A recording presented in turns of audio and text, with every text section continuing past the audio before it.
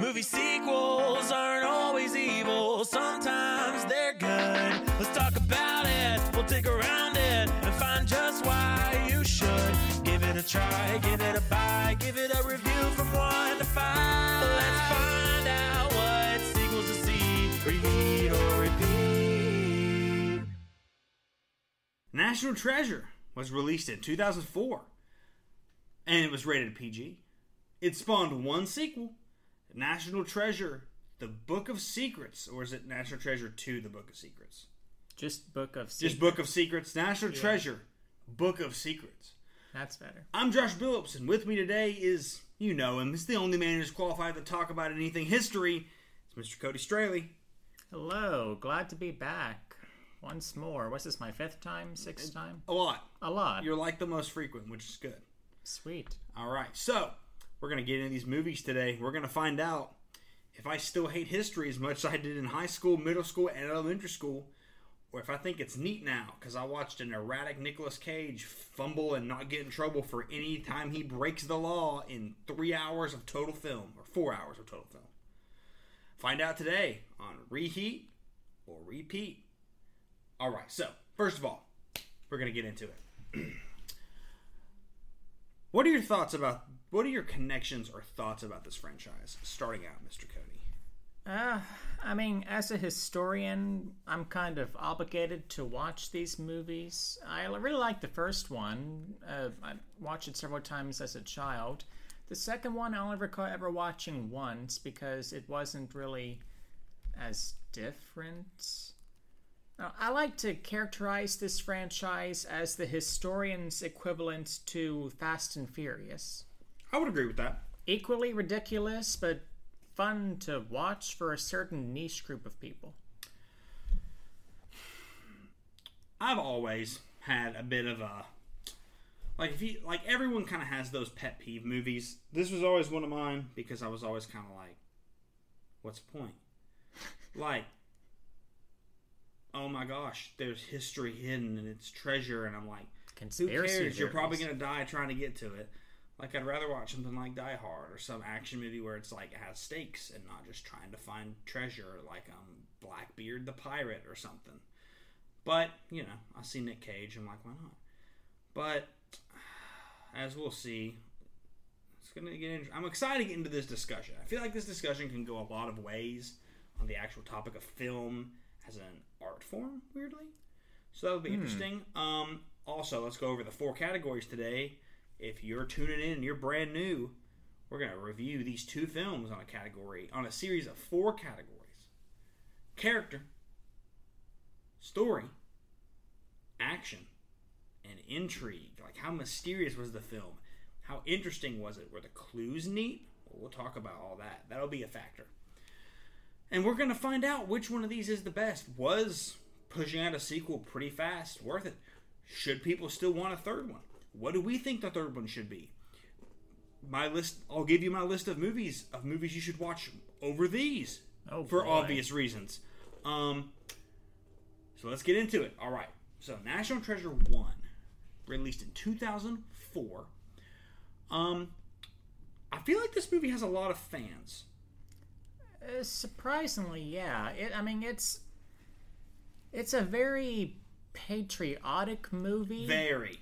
It appeals to both children and adults who are big fans of adults who are amateur history fans. This is for the kind of people who watch History Channel documentaries, and that's their study of history. They watch like Ancient Aliens or something.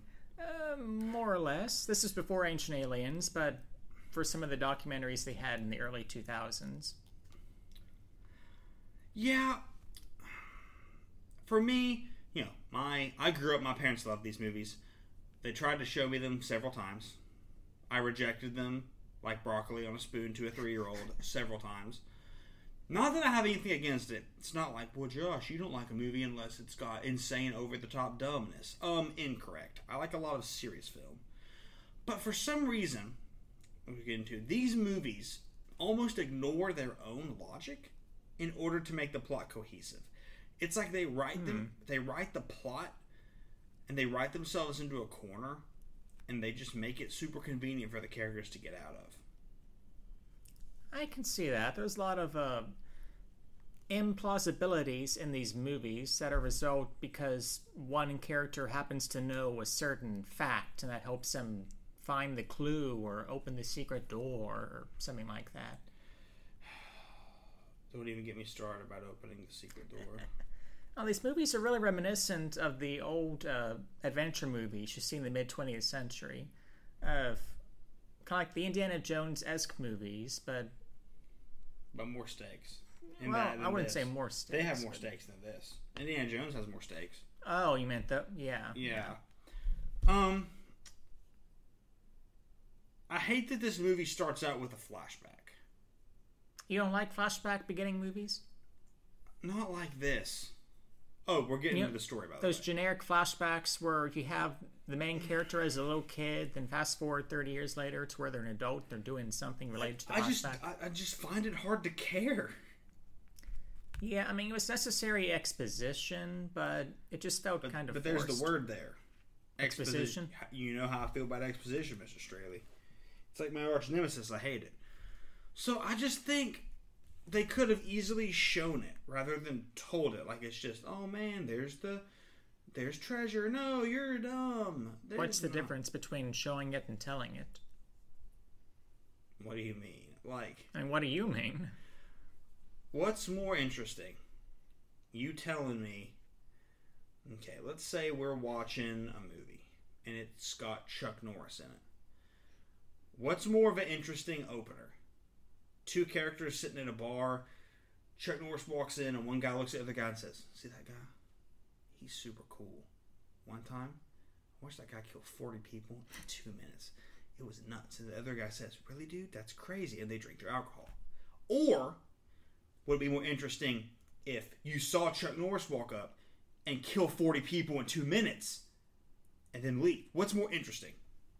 I guess the second one? Because you showed it and didn't tell it. Exposition is telling and not showing. I wish they would have shown some of this espionage of the secret not being real or something at the beginning. I don't know. I was just kind of like, why? Yeah, it was a little bad. I don't know. I think the exposition for Thor: The Dark World was a bit worse. Thor: The Dark World is terrible. You just had Odin talking about some obscure Gosh, that's all. lore. All that movie is talking. The worst exposition I've ever seen for a beginning movie: Super Mario Brothers the movie. I love that movie. Basically, just Luigi says, "Hey, remember that meteor 65 million years ago that killed the dinosaurs? What if I told you it didn't really kill the dinosaurs, but the meteor actually created a parallel dimension that sent all the dinosaurs there?" Gosh, I think it is so... That movie is John Leguizamo as freaking Luigi in that movie. And Bob Hoskins, the guy from Roger Rabbit, is Mario. Hilarious. That movie, man, I wish it had a sequel so we could talk about it. But we digress. Listen, if you want the greatest night of your life, watch the Super Mario Brothers movie. With friends. It's kind of sad alone. Listen, Yoshi's a velociraptor. Toad is like a DJ with like a big fro thing. King Koopa is just a guy with a long tongue and weird looking hair. The Goombas all look like the shrunken head guy from Beetlejuice. Listen, amazing. I wish we were talking about that instead of this. Sorry. But I agree that the exposition like that's terrible. Then we kind of get started. This movie feels like a TV show episode. Do you agree? I can see that. It's almost like NCIS. I was going to say CSI. So, and I hate both of those. I'm not. They're cheap. They're poorly written. They are all the same. The acting is This subpar. even had the speed up. Like, when it would go from character. Like when he talks about how they were going to get the declaration, or why the declaration is so blocked up, and it shows like but everything's sped up. That's something you would find in an NCIS episode. And the cheap gunfights. Oh, and like in the technology, the way it looks so like futuristic and weird. Like And it's 2004, and we still can't do half those things. Well, man, in the second one, they're looking at that page on that computer. I'm just like, we don't even have this technology right now. It's terrible. One thing I will say about the story is that I actually think that Nicholas, like, the actual story is not what I have a big issue with. Like, I think that the plot of, like, this guy's family tried to find this treasure and everyone thinks he's crazy, but he's going to find it no matter what. Like, I think that idea is pretty creative. And, like, at the beginning of this film, I was, like, kind of excited. I was like, right, I may actually end up liking this. But then you get that it's like, there's a map on the back of the Declaration of Independence. And I'm like, what? And then they find it, and I was almost hoping that it'd be like, oh, the map's not really there, because that's really dumb, but it was there. Kind of a map. Of course, Nicolas Cage needs a love interest. He gets with this woman, and she hits it off because it's Nick Cage in the mid-2000s, and he's the hottest thing since sliced bread. You don't like Dr. Abigail Chase? She's not the problem. Nicolas Cage is the problem. The problem is the fact that they shoehorned a love story in this movie. It was the last thing they needed to do. It's Stockholm Syndrome. I would have loved it if it was... I mean, I have my problems with Riley, but it would have been so great if it was just Nicolas Cage and Ben and Riley the whole movie. You think? I would have loved that. Like, them recruiting random people to help them, like how they recruited the little kid. Right. Little kid they kind of pay off to get numbers off the guy. Look at the Silence Do Good letters. Mm-hmm.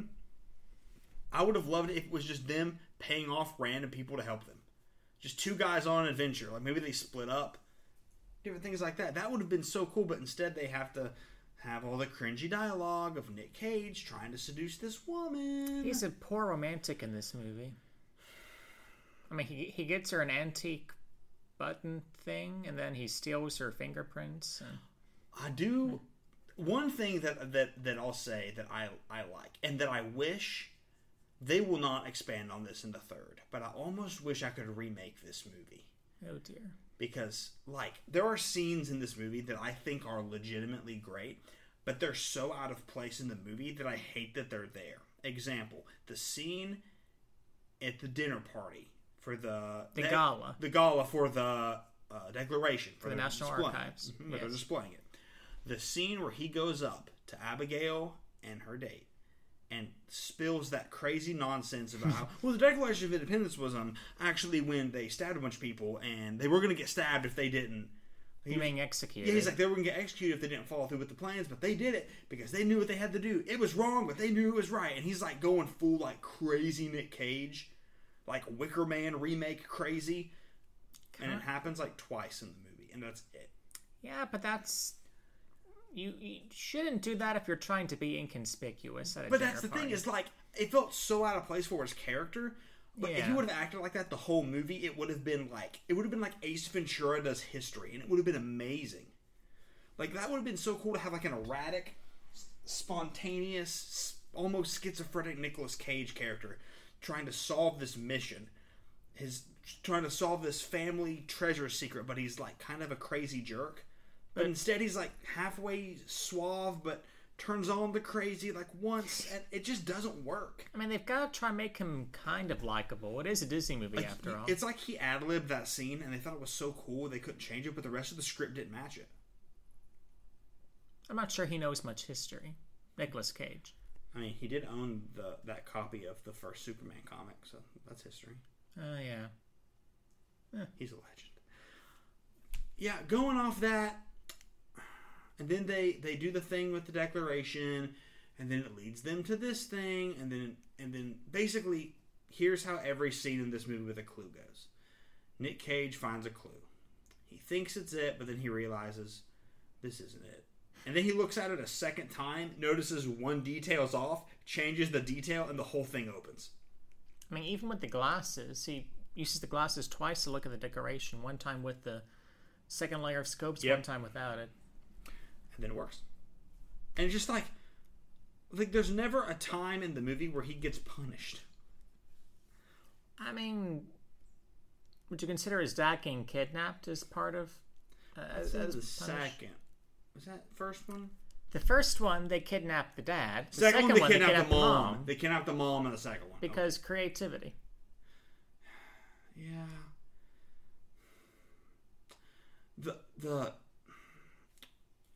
I'm not trying to hate on these movies. I promise. I'm trying to give them their fair due. Now, one thing I'll say that's pretty neat is I think that, as much as I'm not a big fan, I don't think this movie is like super boring. I mean, if it's on TV, I'll watch it. It uses pretty decent mid-2000s camera tricks, you know, the kind of way they kind of filmed things. The camera goes around, it views down a staircase, they're walking up, or, you know, it uses decent camera tricks, you know, the dialogue is, while I have problems with the dialogue get into, it at least propels the story. There's not like there's not a bunch of different side stories. There's one main story always happening. These movies don't the first one doesn't feel like it's an hour and a half. It feels like it's like 45 minutes. Well, it's 2 hours and 10 minutes, first of all. Well, it feels much shorter. I'll tell you, it feels insanely short, which is a good thing. I think that it feels really good. I think that as we keep continuing, see, I keep going through my notes and I continuously have things in my notes, problems. Like, nobody can aim a gun. It's like everybody's... That was terrible. It's like everybody's a stormtrooper. And how many bullets they wasted? Nick Cage, barely jumps over a grave and somebody shoots and, misses him. And I'm like, can't one person get shot, please? And every gun has a silencer, so it's like a pew, pew, pew. And I'm like, dude, pull it like a railgun. I mean, I guess it's to make it more child-friendly, but it just came out looking lame. It did. It's like stormtroopers. I'm telling you, it's the stormtroopers. Blasting. I think only one person died in the whole movie, and it's because he tripped and fell. I put in here that it's decent, but it feels like a TV show. It really does. Yeah. I don't feel like they were as out there as they could have been with this concept. It was pretty out there from a historian's point of view. Okay, now here's what I mean. And this would not have flown because, you know, people, you know, have big respect for the country and they wouldn't want the movie to be about how the country's actually terrible. But what I think would have been interesting, so even though I'm not a big fan of this movie either, take Captain America 2. Best Marvel movie ever. It's like bottom 10. You just wait till we do that. Bottom 5, actually. Shut up. Let me tell you this. Winter Soldier, the one thing I think is an interesting thing they do in that movie. My problems do not lie with the story. I think that it's interesting that they have the whole thing where S.H.I.E.L.D. is actually Hydra. And the whole time, you thought they were the good guys, but they're the bad guys. Oh, it's genius. How crazy would it have been in this movie if the whole thing was about how, the Declaration of Independence was actually written, as a secret on the back as, a map, and it's, a secret letter, and we actually belong to, some other country, or, somehow they formed our country on, something insane, something that wouldn't be true. Just how would the treasure connect to that? They'd have to make some crazy plot about how, the Founding Fathers were actually, evil or something crazy. That would have been super interesting. Disney would never have touched that. But that would have been an interesting concept. If it's already going to be as historically inaccurate as it is, push it. Sure. Push it over the edge. I mean, you could argue the Freemasons, the Knights Templars, were kind of a shadow organization controlling us. I like that they have the Freemasons in it. That's kind of neat. I mean, I like that reveal at the end where the guy has the Freemason ring. That was pretty cool. Yeah, it's like your get out of jail free card for that was pretty neat. I kind of like that. Yeah. I mean, it's so cliche, though. I mean, Freemasons are in every other American conspiracy theory. Of course they'd be in this movie. With the treasure from the Knights Templar, another conspiracy theory group. There's one scene in this movie that sums up my entire problem with the story. One scene. The scene at the end with the guy with the ring. So they do everything. Agent Sandusky. When he's talking to Ben at the end of the movie, you know, they find the artifacts and the treasure of all the lost history and all that in the big room, which There's no way the room would have been set up like that with that fire in the middle and all No. that. All of that heat and smoke Would would have disintegrate. melted everything. All those 1,000-year-old scrolls would have crumbled to dust within 10 minutes of them lighting that fire. All of it. It would have been... And of course there's stairs in the room. Like, Very irresponsible. And to have a National Archives archivist in the room and her condone that is just sickening to me, Mr. Phillips. does he condone it or does Nick Cage just do it? I thought he just... No, Abigail is the archivist. I thought she did Nick Cage ask her if he could light the thing or did he just Heck do it? no, he just did it. He That's just what set the I fire. thought he just did it. Like when I was And first, that's a big when I no-no. was first watching it, when I honestly thought was happening, he lit it and I was like, is he about to just light the whole room on fire? Just to be like, nobody can ever see this? That would have honestly been really cool. I would have really loved that. Ugh. That would have been cool. Just like him to be like in that Nick Cage voice. Nobody can see this. We have to burn it down and just burn it. All of it to the ground. That would have been neat. The scrolls from the Library of Alexandria. Gone. That statue of the people. Bluish-green alien man with a goatee. Gosh. I'm not talking about Riley yet. I'm going to talk about Riley. I got gone. Everything gone. That would have been awesome. And then he gets out. The scene I'm talking about. He gets out. And he goes over to Sandusky. And Agent Sandusky is like, you're going to jail. And he's like, well, I found this treasure. And he's like, how about I bribe you with $10 billion? And Sandusky kind of laughs. And he sees the Freemason ring. And Sandusky's like, oh, okay. You don't have to go to jail. It's fine.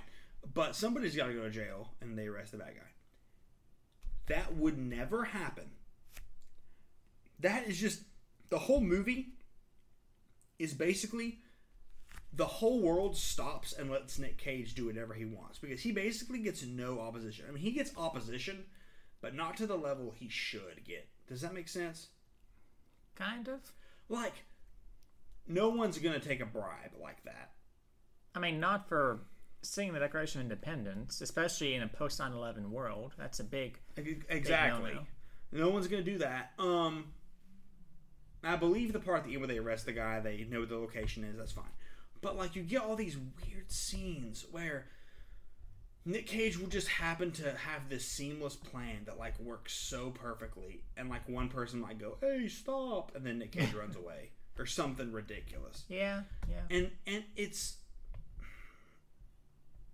like he keeps repetitively over and over and over and over and over getting lucky streaks. Oh, this movie is based on luck and coincidences. It's Which is insane. very implausible. Like, that would never happen. We probably should get into the characters before we rant for another 2 hours about this story. I agree, Mr. Phillips. But basically, at the end, they find the treasure in the cave downstairs, and the bad guy's like, hey, I'm leaving. You're stuck here. Bye. And then Nick Cage is like, actually, I know how to get us out of here. And then he finds out that there's something in the room that he hits in it. He puts... I called it from the beginning. They found that stupid pipe. The Tobacco Charlotte pipe. Yeah. And I said, that thing's going to be the answer. And it was. He puts that thing in the wall, and I was like, of course. That was the dumbest clue ever. I just have to rant for a second. So this pipe is the first clue to finding the treasure. Yes. But it was in a sunken ship in the northern Arctic. Yep. So did they sink the ship on purpose to hide the clue there? And if they didn't, why on earth were they carrying the clue up there in the North Arctic? Like, what were they doing with it? Were they going to hide it somewhere? Were they... I don't get it. It doesn't make any sense. You're not supposed to get it. This movie is trying to be a dumb action movie, but the problem is it's doing things that you can't be dumb about. None of the clues make any sense. They don't make sense. That's the thing. It's not like when you're watching a movie like Seven with Brad Pitt and Morgan Freeman, when like you kind of see the clues and man, who's the guy killed next? What's he doing? It's not like even that. It's not like you can follow. It's not like the movie Clue where you're following mysteries. It's literally, oh well, these numbers mean this thing because I found them on this serial number on this thing that I opened with this thing, and I'm like, he doesn't explain the process a lot. I'm just like, dude. Like, I kind of got lost. Like, I was getting lost because I was like... Well, you don't know half the historical figures they mention, I'm sure. Thank you for that. Sorry. Now, this movie is basically just a whole lot of fan service for armchair historians. So you. I'm not an armchair historian, I'm a real historian. What's an armchair historian? Just, people who read history books for fun or watch history shows for fun, amateur historians. So you... Citizen historians. So you, except you watch it for fun and... I have a degree in history, Mr. Phillips. But you also think it's fun. Oh yeah, history can be fun. History is fun, people. I tend to disagree, but you can have this for this episode. Why, thank you. Okay, what do you think about the story in National Treasure 1? Like the score? Yeah. I mean, it's hokey. It's highly implausible. But I would argue it has a high rewatchability. I mean, it's not an awesome movie, but it's something you can watch when you need to watch something. I would give it a 6. I also said a 6. Well, how about that? Okay, good. I was wondering if you were going to go like really... I'm not, once again, do not hate this movie. I think it has good strong points. I just have problems with it. So that's a 6. Let's go on to the characters. Okay, what characters do we think are a plus? First of all, start with that. Plus? Who do you like? Gosh, I guess Ben Gates kind of has to be a good character. I mean, you got Nicolas Cage, and he kind of carries the movie. Mm-hmm. His dad is kind of good. I mean, he's a dad. He's fine, though. Yeah. The dad, actually, I like. He's got a good motivational speech at the end, near the end. The dad's character I really enjoy because I feel like the dad's one of the only characters that acts realistic. Like, him and Ben get in arguments. Like, he legit has things to say. Like, Ben, you're being stupid. This isn't real. And he doesn't sugarcoat it in like a Disney way. He's legit like, you're an idiot. Yeah. And he looks the part. He acts the part. I like the dad a lot. Abigail's okay. She's the love interest. I mean, she drives the plot forward. She's kind of tagging along the second half. I wish she would have done more. What else would she have done, though? Like, I wish there would have been, like, her figure out some of the clues rather than Ben, or something like that. I don't think she figured out a single clue. Like, her use her extensive knowledge of literally working where the Declaration was. I mean, her one big thing was that she was qualified to handle the Declaration of Independence, one of the most fragile documents in the National Archives. And so her response is to take a cup of lemon juice and a blow dryer. And use that on the Declaration. Just a fun fact. If you had removed that paper from the case, it would have crumbled into dust in your hands within, 5 or 10 minutes. Really? Well, it's very, very, very fragile. What kind of paper is it?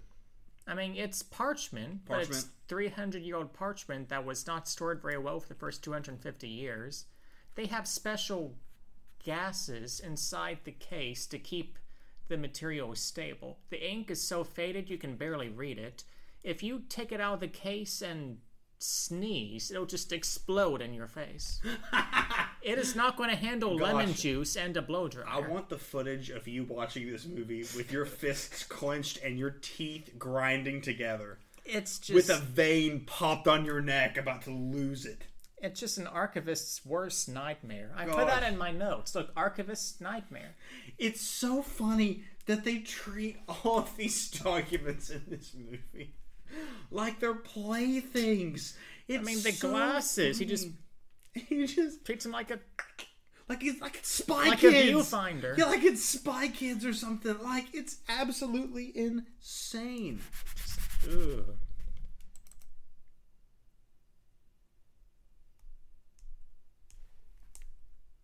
Oh, we're good. It's nuts. Ugh. Okay. Dad's good. The villain, whatever. Ian is just... bad because he's bad. Very generic. I mean, I don't really get his point. He doesn't have one. He's just a rich, middle-aged white guy who hires some shady gunmen. Him and Ben were cool at first, but then not cool. It's weird. I mean, he's not creative in the least bit. Just No. your generic gang leader. Well, not really a gang, but a leader of a shady armed group who wants money. And I'm sorry. Abigail, fine. She's cool. Wish she would have done more, but she's charismatic enough. The dad's great. Ian's whatever. Cool. Riley.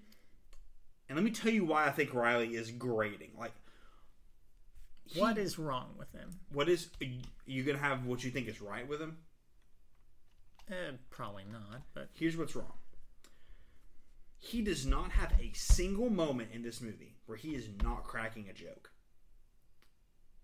I mean, he's the comic relief. But that's the thing, is that a comic relief character is interesting when they actually have a good moment. An example. My favorite comedy of all time is UHF, Weird Al Yankovic's film. Sure. Michael Richards, who played Kramer in Seinfeld, plays Stanley Spadowski in the movie. He's a janitor who is very erratic and very crazy, not very bright, who is the comic relief character. He fumbles around, he is annoying, he makes funny jokes. Right. But he has a scene where Weird Al's character of George is burnt out because he made a TV station and the ratings are plummeting. And so he's really depressed about it. And so Weird Al goes to the bar and says, I'm going to start drinking. And he says to Stanley, he says, hey, Stanley Spadowski, Michael Richards, just take the show. Do whatever you want with it. Do whatever. So he does, and he does his own thing. He's got his mop. And while Weird Al's at the bar, he looks up at the TV, and there's Stanley Spadowski, and he gives this big speech about how when he was 8, he got this mop. And sometimes in life, things get dirty. But when that happens, you just got to suck it up and clean it up. Because these floors are dirty as heck, and you got to clean them up. And it's like a beautiful speech. It's amazing. I'll put audio in here of the speech, but it's like a beautiful speech that Michael Richards gives. And it's the one time in the movie his character isn't comic relief, but that one moment makes you actually care about his character because you see what he's about. You see his motivations. Even though he's a stupid, annoying character, he knows what matters. He knows that sometimes in life you got to put things to the grindstone and grind for it. And that's or a mop for it. Yeah, and that's what convinces George to go back and do the station. This is my new mop. George, my friend, he gave me this mop. It's a pretty good mop. It's not as good as my first mop. I miss my first mop. But this is still a good mop. Sometimes you just have to take what life gives you. Because life is like a mop. And sometimes life gets full of dirt and crud and bugs and hairballs and stuff. You got to clean it out. You got to put it in here and rinse it off and start all over again. And sometimes life sticks to the floor so bad. A mop is not good enough. It's not good enough. You got to get down there like with a toothbrush, and you got to really scrub. You got to get it off. You got to really try to get it off. But if that doesn't work, you can't give up. You got to stand right up. You got to run to a window and say, hey, these floors are dirty and I'm not going to take it anymore.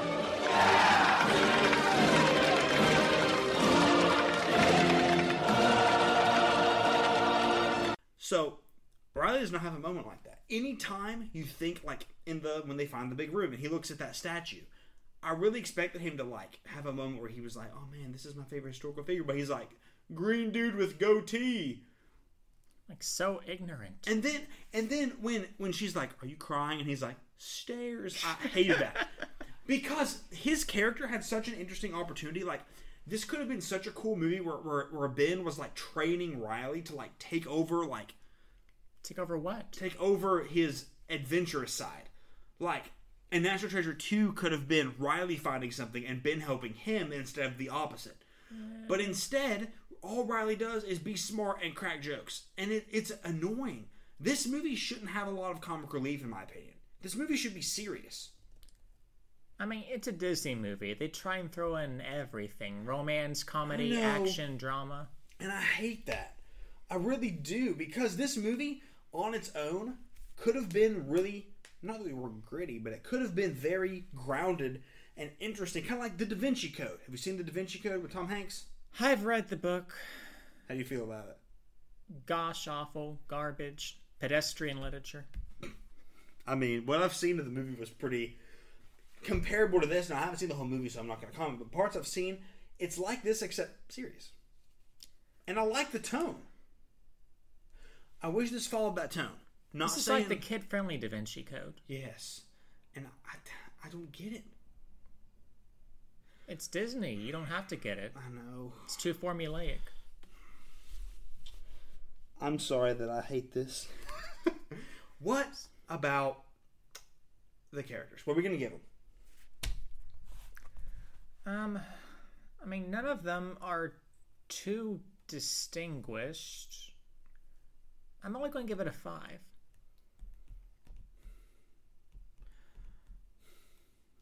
I'm going to give it a 5.5. And here's why. I had that number picked out. Here's why. I think the thing that bumps it up a little bit is the fact that at least Nick Cage gets room to kind of be Nick Cagey. And I think the dad's really good. And I think that the dad, Ben and Riley, Ben and Riley have good chemistry. They really, truly do. They do. They have good chemistry. Riley's a terribly written character, but his chemistry with him is great. But let me say this. Actually, I might say a 5, because let me say this. The dialogue in this movie is very simple. Like, it's very... Too simple. It's not clever. It's things people would never say to each other in real life. And it's just kind of hokey, too. You notice every time he says something remotely patriotic, you just have the same inspirational music play in the background. Yeah. Just comes out of nowhere. It's like people forgot that, like, oh my gosh, what is that? Is that an eagle? Or 55 men signed this piece of paper. And just... stars and fireworks explode behind Nick Cage's head. Cringy. I mean, it's like die-hard patriotic kitsch. Just bleh. It is. Not saying anything against the country. Not saying that at all. Or Republicans. No. I'm independent. Yeah, nothing about that. It's just the fact that this movie almost panders with this patriotism. I feel like this movie could be described as one of those Facebook memes shared by a guy that has like an American eagle and a flag and a machine gun in it. That's kind of true. I mean, they love their country. So you're 5.5? 5. No, 5.5. I'm sticking 5.5. So it's 5.25 then. 5.25. Yes, sir. Action. I mean, the chase scene in DC is kind of neat. Yeah, the chasing cool. in Philadelphia is kind of neat. I think that them actually like finding the cave at the end is pretty neat. I remember liking the cave part as a kid, and I still like because it feels serious, it feels gritty, it feels real. I don't care for this scene now because there's no way all that wood and rope in there would still be safe to use. Okay, yeah, it was kind of unstable, but it would have been probably a lot more unstable than it actually was. I did think it was kind of cringy when like the guy falls through the wood and you just see him fall and indefinitely fall. What should have happened is he should have fallen and hit like spikes or something, but they're not going to do that. Should have heard at least a thump. I mean, how deep that would is have been that? graphic, so I get why they didn't do that. And there's no way that elevator would have worked. I don't know, Cody. A 250-year-old elevator. Cody, the elevator was perfectly sound. It should have completely worked. I'm just kidding. Good. No, it was ridiculous. It's like... I'm trying to think of how to exactly describe it. It's like the world in this movie was made so Nick Cage could do it. Yeah. I mean... I felt like a lot of scenes were like going through a ride at Disney World. You know, one of those very interactive rides, like where you're part of the adventure or whatever. It's like the riders sat down and they said, here's what happens in the movie. We know Nick Cage wants the treasure. We know he gets it. And he never breaks the laws of physics. Make the world, let him get the treasure. Prove me wrong. They formed the world around the scenario and not the scenario around the world. Yeah, that bothers me. Me too. Oh, good. There's no stakes. There's nothing. You know he's going to find it because he's Nick Cage. And it'd be a crappy Disney movie if they didn't find it. Exactly.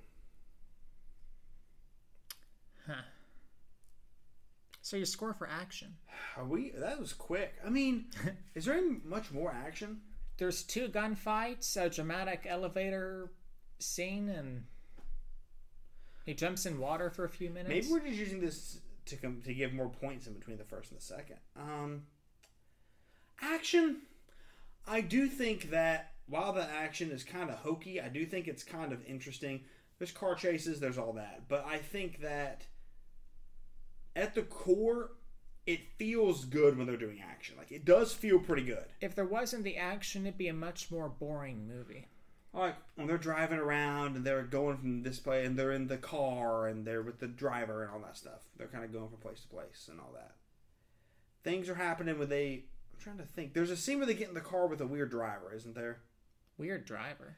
Did they get in like a cab or something? No. Okay. They get in their own car. That's what it is. I forgot who was driving. Like, that scene's pretty good when they're doing like the car chase, but the car chases are just car chases. They're not like... They're very generic car chases. Give the action like a 6. What do you think? It's going to 7. Be generous. Okay, so we'll call it a 6.5, I guess. Very well.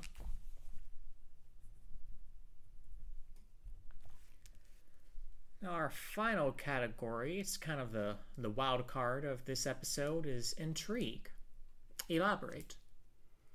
On the movie or the category? Elaborate on the category. Intrigue is how interesting is the movie. Are you watching this movie going, what's going to happen next? Oh my gosh, what are they doing? What's Nick Cage going to do? Or are you watching this movie going, whatever, just do the thing?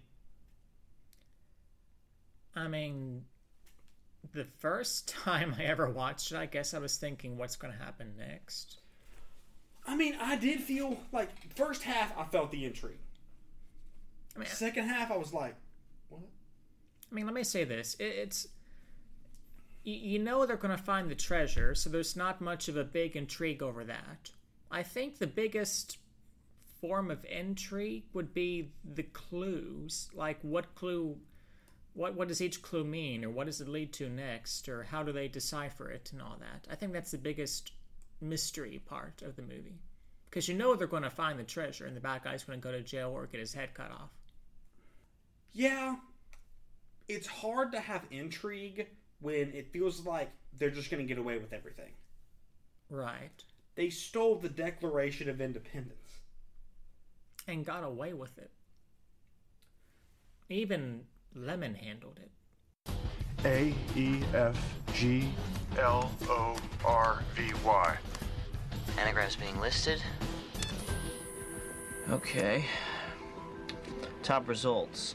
A glove fry, a very gulf, Fargo Levy, Gravy Flow, Valley Frog, also Ago Fly Rev, Grove Fly, R Fly Gov, Era Fly Gov, Elf Gov Ray. It's Valley Forge. Valley Forge. I don't have that on my computer. It's Valley Forge. You pressed E and L twice. Valley Forge was a turning point in the American Revolution. Can I marry your brain? How? I mean, we saw it happen, but I'm still kind of like, they literally took it with them. They lemon handled it. I wonder if, like, the FBI watched this movie for training purposes to kind of know how to prevent this from happening. I hope not. They're not prepared in any way if they did that. There's no intrigue when a plot point like this is predestined to happen.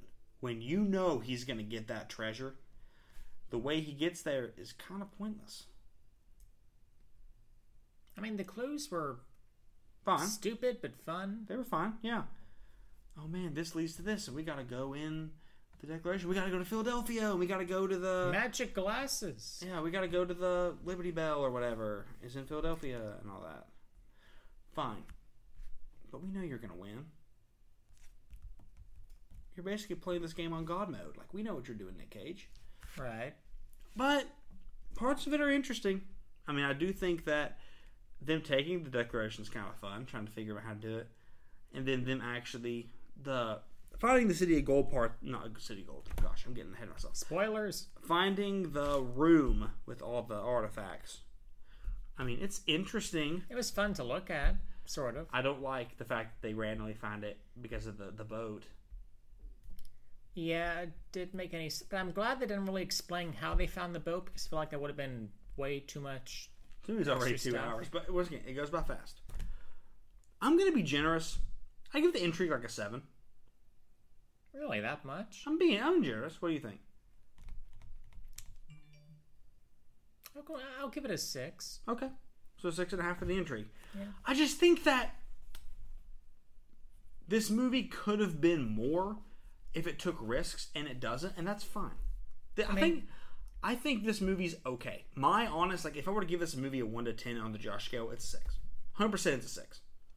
I mean, Disney played the movie really safe. They didn't make it too edgy. They didn't make it too boring. They just they took an old formula that worked for them in the past and did it with this. It wasn't a very high stakes movie in terms of their box office goals. I mean, it wasn't a huge success. It wasn't a huge success, but it wasn't a flop either. It was just kind of a middle of the road movie. You know, you make some money. It's not huge. It's not terrible. It's just a movie. Just a movie. I feel the same way. Okay, tally us up. Okay, 22.5 out of 40. 22.4. 4 out of 40. Wait. 24.25.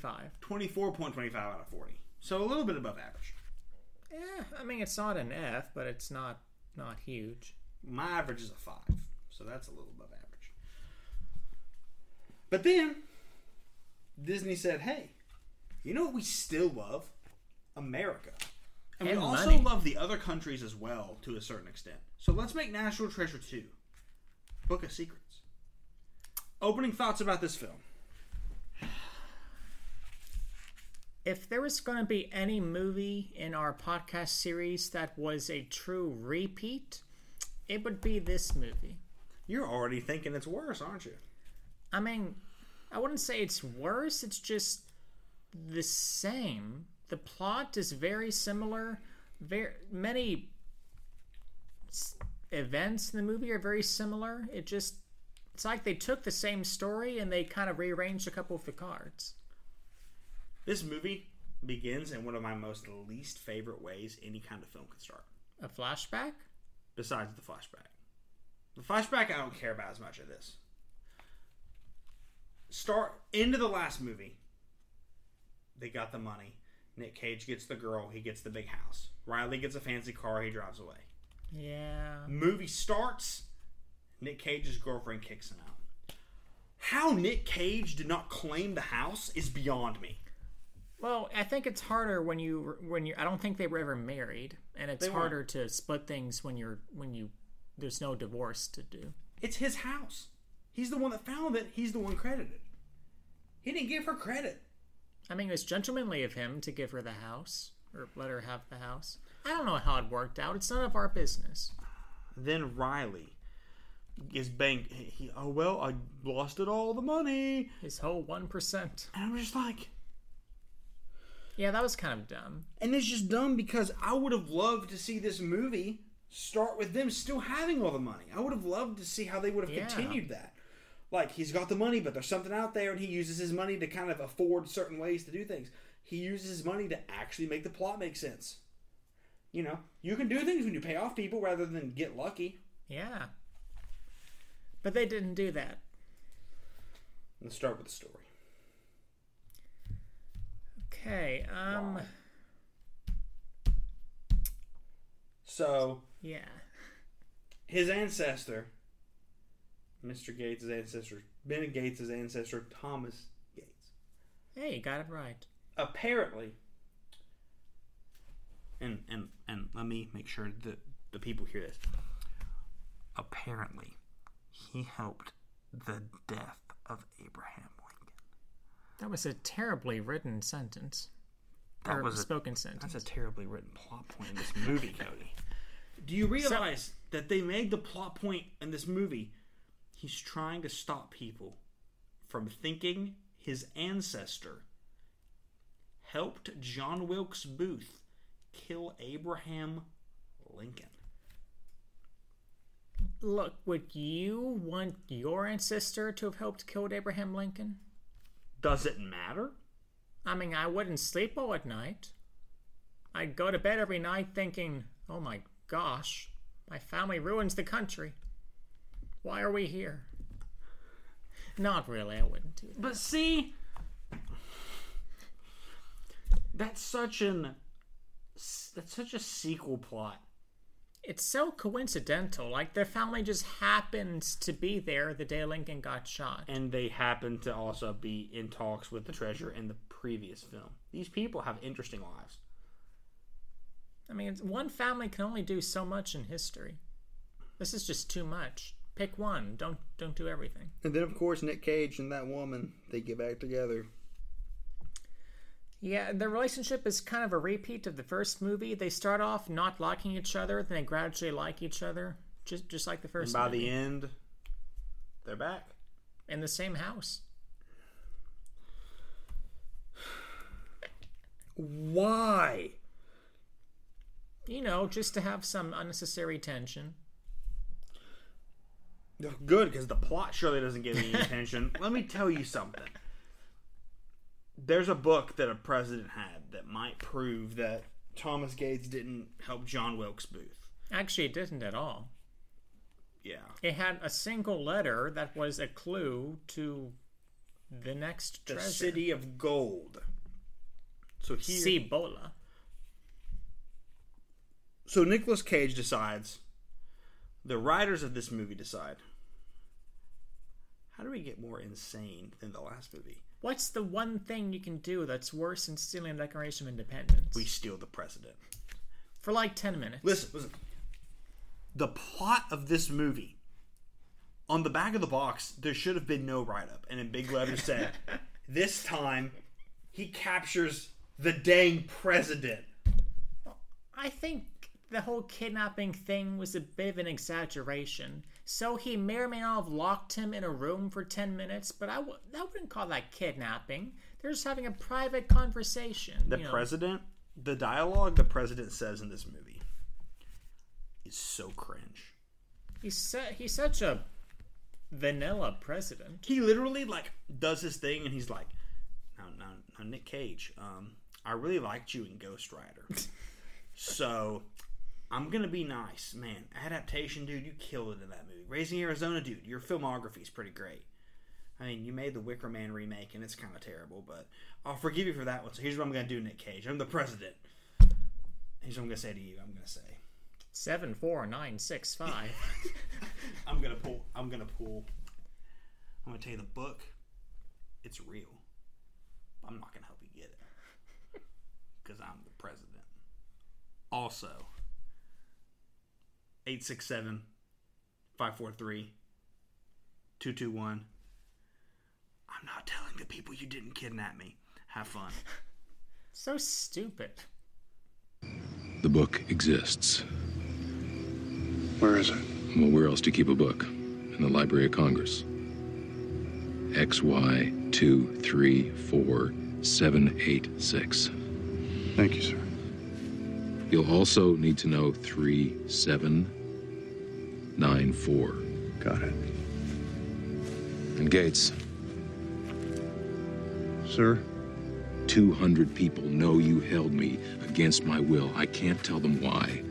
Unless you find what you're looking for, you'll be charged with kidnapping the president. You know what that means? Yes, sir. That actually made it past a script draft. Cody, that made it into the final movie. He is a bad president. Yeah. I mean, couldn't he have just gone and got the book himself and found the page they're looking for and take a picture and send him the picture? Why let him scroll through that whole valuable book? He reads off the coordinates, and of course, they're coming to get Nick Cage. And of course, the book's not really there, but oh wait, it really is there. And I'm just like, oh... Everything has a secret compartment. That desk having the secret compartments. The bookshelf. There's like the desk. Rock walls.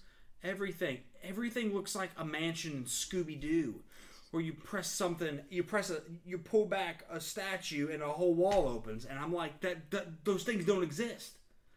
They don't exist at all. It's a bad thing. Once again, the world was made for Nick Cage in this movie. It was crafted around the story. You know, we don't even know the president's name. I'd go by Mr. President. Exactly. The thing is that you can't, like, you know, the movie's called The Book of Secrets. The Book of Secrets doesn't get mentioned until 35 minutes into the film. And you only see it for like 5 minutes. Should have been called The City of Gold. Maybe? Oh, it sounds a little too obvious. Should have been called National Treasure 2. America. Maybe. National Treasure 2. Hey guys, I'ma steal the president. I'm trying to think of a better name, but I really can't. Maybe that was the problem. Maybe that's why they called it Book of Secrets. Why didn't they call it International Treasure? I mean, the time they spend in Europe is like 20, 30 minutes, and even then it's not very The time this movie spent foreign. not knowing what it wanted to do was 30 minutes. Yeah, I agree. I mean, even the treasure, they try to find something even better than a Freemason treasure. They find a Native American lost city of gold. I feel like that was their attempt at diversity, maybe? Diversity. You know, quote-unquote diversity. You know, I mean, it was the white guys who knew where the city was, and they built all these clues, and they hid the treasure and everything. But it's diversity, because it's Native Americans' treasure. I don't get it. Here's one, and I've been thinking how to word this. I feel like the ultimate analogy to how Nick Cage gets away with everything. So, being the religious person I am. As am I. Mm-hmm. There are some things in my life will happen that are quote-unquote coincidental, that I think happen because God wanted a certain thing to happen. Maybe I was supposed to, I don't know, not that this really happened, but maybe I was supposed to pass a test or something, and that test would lead me to do something, and instead I overslept or something happened where I was sick. You know, Sure. Class would randomly get canceled. That happened a couple times in college. It's like, you know, God has a plan laid out. God can fix things in a path to make, you know, God's will happens. That's what happens to Nick Cage. Like, Are you saying that God directed Nicolas Cage? I'm saying that's what it seems like, which makes the plot uninteresting. Well, that's the one thing that, like, the movie feels like. Like, it feels like the only way these people acted like this is if it was all for a divine purpose. And it was not. So it just seems like all these characters are just acting completely ridiculous for no reason. To gather some enjoyment from these films, you have to suspend your disbelief to a certain extent. If you try and think about this realistically, it'll just disappoint you. It will make you want to die. Twice. Do you think the story's better or worse than the first? I mean, really, it doesn't do much that the first movie did. It's not improvement, but it's not really a decline either. I'd give it half a point lower. I mean, it's just barely worse, but it's too similar to be graded very differently. 5.5. I'll do 5. 5.25. Mark it down. All right. Characters. The president's terrible. The characters are all the same except for the president. Ben's mom is new. And then you got the bad Her guy. dialogue with the dad is horrible. She's like, you didn't pick up this 5 years ago on the airplane. And I'm like, nobody does that. Like, what? No one begins a conversation by bringing up an argument from 30 years ago. Or whatever. Nobody has ever done that. Ever. Even I wouldn't do that. And I'm me. I hold grudges for long periods of time. You do hold grudges, don't you? I do. And the bad guy is basically the same as the first one, only like 20 years older. His name's Mitch. I didn't care about the bad guy. I couldn't tell you what he looked like. He's a rich old white guy who can hire gunmen. Isn't he bald? He's balding. Yeah. I just don't get it. I just don't get this movie. He has even less character than the first bad guy. Now, Nick Cage does have that pretty cool scene where he argues with Abigail. In London? When he pretends to be drunk? It's awesome. Yeah, I don't really get the point of that scene, but I guess it was mildly entertaining. It was just to show that Nick Cage can still be Nick Cage. It's poor British people. Poor me, watching this movie. Hey, you picked this movie. I did. But it was kind of fun. Sometimes you gotta talk about stuff you don't like. This is true. Check out my tweets. I do that all the time. Do you tweet about this movie? No, about things I don't like. Oh, you do that. At Cody Straley, WV. Had to get the Twitter handle out there. But of course. All right. Any thoughts on the characters? Oh, the president's bad. The mom is whatever. She's just there to get kidnapped. Abigail's the same. Riley's still terrible. Riley has no good character moments in this movie either. I don't think any character had any further development from the first movie. They're just static. And the new characters don't add anything new. I would agree. Notice how I sound like exhausted talking about these movies. Is this an exhausting experience for you, Mr. Billups? They hurt me. They hurt you. They hurt me to my soul. I could have found a better use of my time, admittedly. At least we've got some fun movies coming up. I finally am talking about National Treasure. I'm finally getting out of the way. This is my swan song. What? I don't know. I've never really gotten to talk about movies I don't like that much.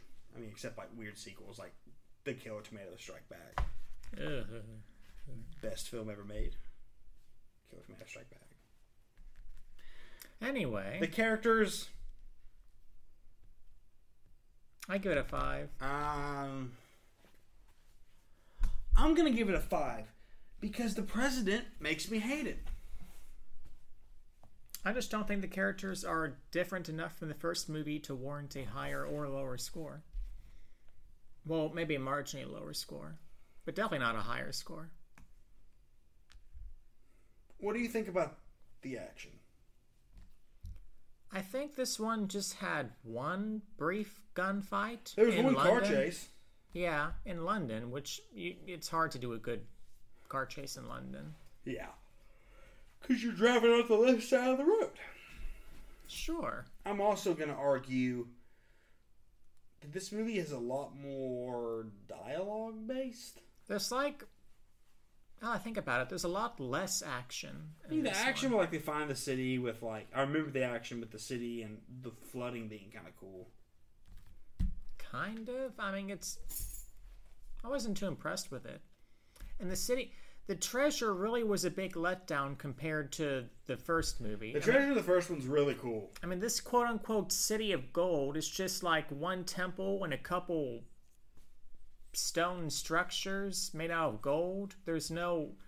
It's not a city. It's kind of just like a large cavern thing.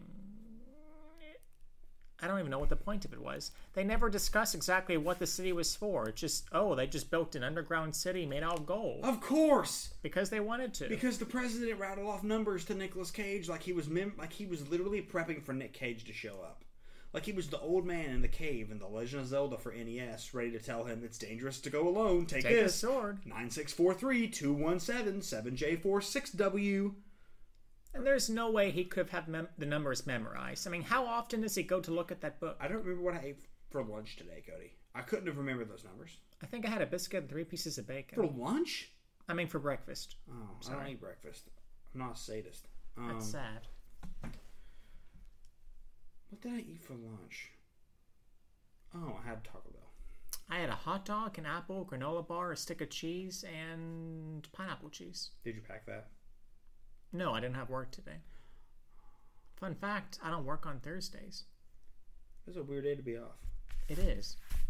Pineapple juice sounds really good right now. It's all right. It's so good, dude. Big just glass of it. Oh my gosh. Sounds amazing right now. I'm so thirsty. Yeah. It's hot in this house.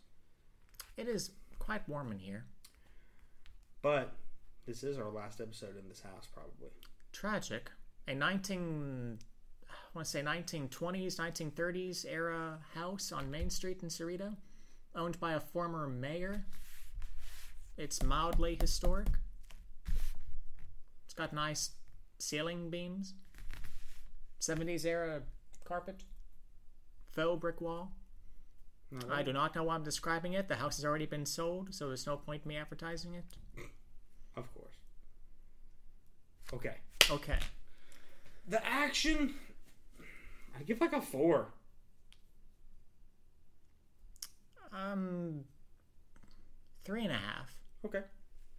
3.75. Now let's see if this movie can make up the last bit. With intrigue? Yes. Okay. Let me start this by saying this.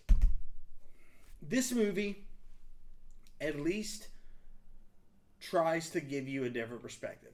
You know, it starts off on a darker note. Nick Cage is down on his luck. He lost the girl. He lost the money. Lost the house. I would have rather it be that Nick Cage was in like prison and like he got out when the movie started. That would have been. That'd be fun. Would have been awesome. But instead, him and Riley just lost the money, and now they're going back at it. And the only reason they lost the money is so the plot couldn't be them buying things. Kind of like Ghostbusters 2. I do really like Ghostbusters 2. Do Re Egon. Dude, you know.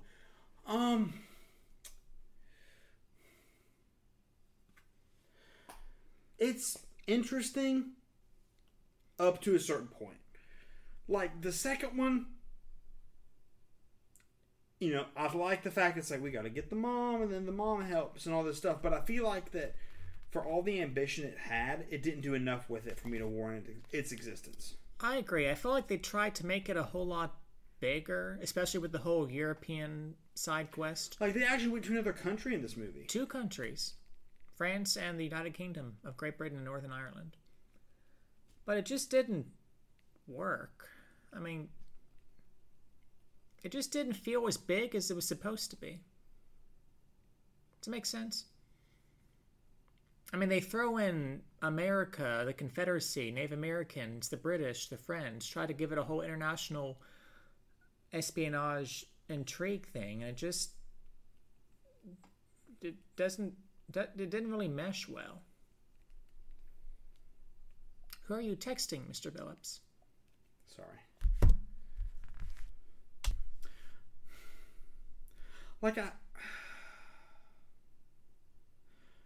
Guys, watching these movies is a little draining. Draining? Mm-hmm. In a marathon. Oh, you watched them side by side, didn't you? I wouldn't recommend that. And that's not good. Like, if you wait 2 years in between watching the first one and this one almost tries to make you feel nostalgic for the first one. Does that make sense? A little bit. It does. Being like, man, I remember that from the first one. But when you watch them back to back, you're like, oh, I remember that from an hour ago. It's the same thing. It is. It's so bad. But at least you get multiple things. City of Gold, Abraham Lincoln. Any movie with Abraham Lincoln in it is a little bit better. Intrigue's better than the first, but I'd give the Intrigue a 6. You give the Intrigue for this one a 6? Mm-hmm. I give it a little bit. I give it a 4, actually. I give it a 4. I mean, they were ambitious, but they didn't pull it off right. If that makes any sense to our viewers, our listeners. So 5. That would be a 5. And I hate people that like this movie. I hate me. being mean to people that like this movie. I mean, I don't like the sequel one bit. I don't like it either. That's the thing. I don't like. If you like the sequel better than the first, fine, great. Even though this is the truth, like we're spitting facts here. What's the score? All right, 19 out of 40. That is Bad. an F Okay, guys. on the teacher scale. I'm sorry if you watched this podcast and said, I want to hear about how much they love National Treasure. Look, if you are wondering movies that I think are like National Treasure but better, number one. Think carefully before you answer. Movies that are like National Treasure with... Okay, they're not going to be historical. That's the problem. Nothing I say is going to be historical. See, this is for the historian. I'm going to say something like Die Hard. I was thinking more Pirates of the Caribbean. Ooh, that's not bad. I mean, they come from the same strain. Pirates of the Caribbean is not a bad pick. Fast and Furious. You did make that comparison. What about even something like The Kingsmen? There's No. a few of those, aren't there? yeah, there's two. I was gonna say 7 because it's a lot of finding clues and trying to get one person down with 2 charismatic leads of. Jason Bourne. The Bourne movies. In fact, I don't like Jason Bourne. Me neither, but it's kind of satisfying to watch sometimes. I don't know when they can't stop shaking the camera long enough for me to see who's who. This is true. Yeah. I'd also say, what's another good mystery film? Mystery. Like one film or a series? How about Night and Day with Tom Cruise and Cameron Diaz? Hey, it's a good Hollywood That's pairing. a pretty good film. Have you seen that movie? I have not. It's pretty good. It shows on the channel FX like every 15 minutes. Of course. What are your overall thoughts about this franchise? You feeling good? First one's the best, by the way. Of course. First one is much better. And I thought I was going to like the second one better within the first 20 minutes. Really? Mm-hmm. I really did. Interesting. I mean, these movies, you don't learn much from them.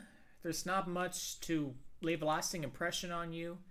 It's just fodder for the eyes, something you can watch to kill time, and not much else besides that. It's fun for some historians if you can get over all of the inaccuracies and the archival missteps. It's a good movie for historians to make fun of. You know, I could sit down with my small cadre of history friends and just mock the movie for the entire But is night. that good? I mean, for box office concerns, that is not good, because historians are a small people group. 100%. Well, guys, National Treasure 1's better than 2. If you want to check out these movies, they're on Disney Plus. Watch them with caution. They're interesting. Kind of boring, but they get the point across. They kill a few hours. They do. Next week, it's actually, I'm unsure of. It was going to be Halloween Town, but unfortunately, Caitlin had a family emergency, so it's going to be changed last minute, and I don't even know what it is. Rocky will be back next week for a replacement episode, so we'll see what that is. I don't know what it is yet, but we'll see. Follow Reheat or Repeat on Instagram at Reheat or Repeat. Follow me on Twitter at The Comic Kid. You're pointing at me? Yes. Oh, I can advertise. Follow me at Cody Straley, WV on Twitter. And that's about it. All right. Also, you got any questions? Want to tell me how much you love this movie and you think I'm a terrible host? Reheat or Repeat at gmail.com. Email us any suggestions. Ooh, we're serious. We have an email address. We've had now. one since the beginning. Sweet. All right. Oh, National Treasure 2, it's a repeat. We already said It's that, a huge repeat. Like scene by scene repeat. like the Psycho remake from 98. Ugh. We'll get to that in Yes. October. Yes. Yeah.